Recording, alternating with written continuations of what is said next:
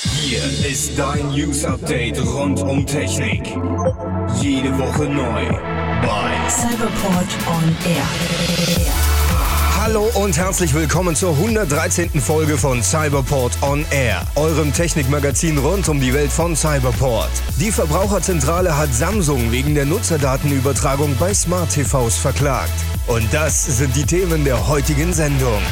Amazon. Internethändler startet eigenen Musikstreaming-Dienst. Google. Smart Reply-Funktion schlägt Mail-Antworten vor. Smartphones. Das Fairphone 2 aus den Niederlanden wagt einen Neuanfang. Facebook. Unternehmen beklagt zu hohe iPhone-Nutzung bei Mitarbeitern. Top-Thema. Erst kürzlich habe ich darüber berichtet, dass die Streaming-Angebote wie Unkraut aus dem Boden schießen. Nun kommt ein neuer Musikdienst hinzu. Kein geringerer als Amazon möchte von dem Kuchen auch ein Stück abhaben. Jedoch gibt es zwei gravierende Unterschiede gegenüber den anderen Anbietern. Zum einen können Amazon Prime Music nur Kunden nutzen, die bereits Prime-Kunden sind, und zum anderen beschränkt sich das Angebot der Lieder auf ca. 1 Million Songs, während andere Portale mit rund 30 Millionen Scheiben werben. Steve Boom, der bei Amazon für die digitale Musik verantwortlich ist, sagte: „Wir wollen nicht die meisten Songs anbieten, sondern die relevantesten. So kann man zumindest davon ausgehen, dass die aktuellsten Charts immer kostenfrei gehört werden können." Prime Music ist für alle Amazon Prime-Nutzer kostenfrei und kann sowohl auf dem heimischen Rechner als auch mobil via Smartphone und Tablet genutzt werden. Wenn das Handy klingelt, kann man bereits seit einiger Zeit mit vordefinierten Kurzantworten eine Rückinfo geben, um den Anrufer zu informieren. "Kann grad nicht, komme später" oder "Ich rufe zurück" sind die häufigsten Antworten, die dafür benutzt werden. Google hat sich jetzt gedacht, diese Funktion noch ein wenig zu revolutionieren. So wird demnächst eine E-Mail-Funktion eingeführt, die sich Smart Reply nennt und automatisch Kurzantworten vorschlägt, die dann nur noch mit einem Knopfdruck bestätigt werden müssen. Dafür liest die Software die E-Mails und analysiert anhand der verwendeten Wörter 3 mögliche Antworten. Dabei soll Smart Reply auch dazulernen, beispielsweise für welche Antwort sich der Nutzer am häufigsten entscheidet, um so die Trefferquote noch weiter zu steigern. In den nächsten Tagen soll diese Funktion in Googles App Inbox zur Verfügung gestellt werden. Gestartet wird erst einmal nur mit der Erkennung von englischen Texten. Die Deutscherkennung soll aber in Kürze hinzukommen.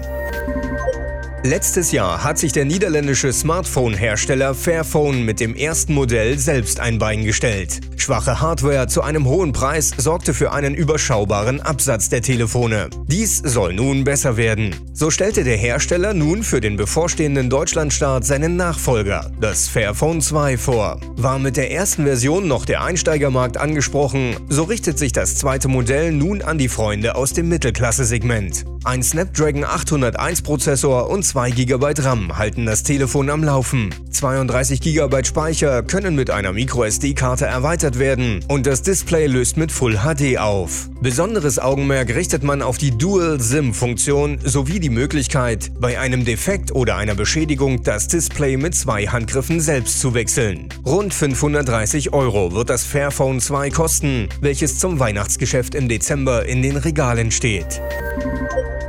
Na, das wäre ja mal ein dickes Ding. Das amerikanische Magazin Wired berichtet darüber, dass es in der Facebook-Zentrale demnächst einen firmeninternen Zwang geben wird. Der Großteil der insgesamt über 1,5 Milliarden Facebook-Nutzer sind Android-Besitzer. Umgedreht ist es aber so, dass in der Facebook-Zentrale ein Großteil aller Mitarbeiter ein iPhone nutzen. Das stört Produktchef Chris Cox gewaltig und möchte seine Mitarbeiter demnächst zwingen, auf Android umzusteigen. Begründet wird seine Aussage damit, dass die Mitarbeiter dadurch sogenannte Bugs selbst finden oder die gleichen Nutzererfahrungen sammeln, wie es die meisten Facebook-User erleben. Damit nicht genug, kündigte der Konzern vor wenigen Tagen ebenfalls an, dass es demnächst auf dem Gelände der Firma den 2G Tuesday geben wird. Immer dienstags wird die Facebook-Anwendung dann auf 2G-Geschwindigkeit gedrosselt, um den Mitarbeitern das Gefühl zu geben, wie es sich für einen Nutzer aus Entwicklungsländern anfühlt. Ob Chris Cox mit diesen Maßnahmen Erfolg haben wird, bleibt abzuwarten.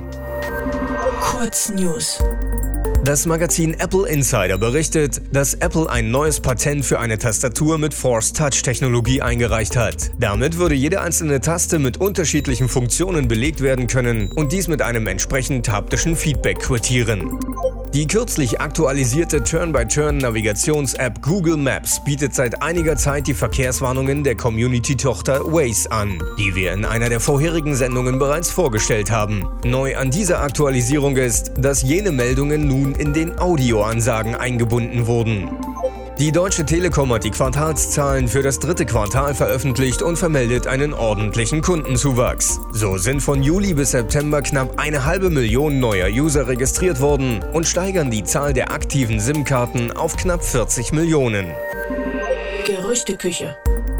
Digitimes berichtet über ein Patent, welches Analysten zufolge in das demnächst erscheinende iPhone 7 eingebaut wird. So sollen durch Auflegen unterschiedlicher Finger auf den Touch-ID-Button verschiedene Aktionen ausgelöst werden. Während beim Auflegen des Daumens das iPhone entsperrt wird, kann beispielsweise durch den Zeigefinger ein Panikmodus aktiviert werden. Das Wall Street Journal berichtet über eine Verschmelzung von Android und Chrome OS zu einem neuen Betriebssystem. Zwar wird dies von Google dementiert, jedoch nur äußerst halbherzig. Laut dem Magazin soll die finale Version im Jahr 2017 fertig sein.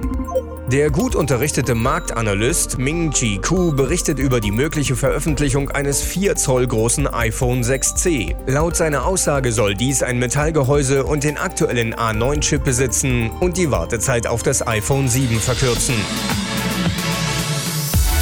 Na, da bleiben wir doch alle mal gespannt. An dieser Stelle möchte ich euch nochmal auf unser 1000 € Gewinnspiel hinweisen, bei dem ihr einfach nur unsere Cyberport-App bewerten dürft. Alle Infos dazu findet ihr auf cyberport.de. In diesem Sinne, tschüss, bis nächste Woche. Euer Rico.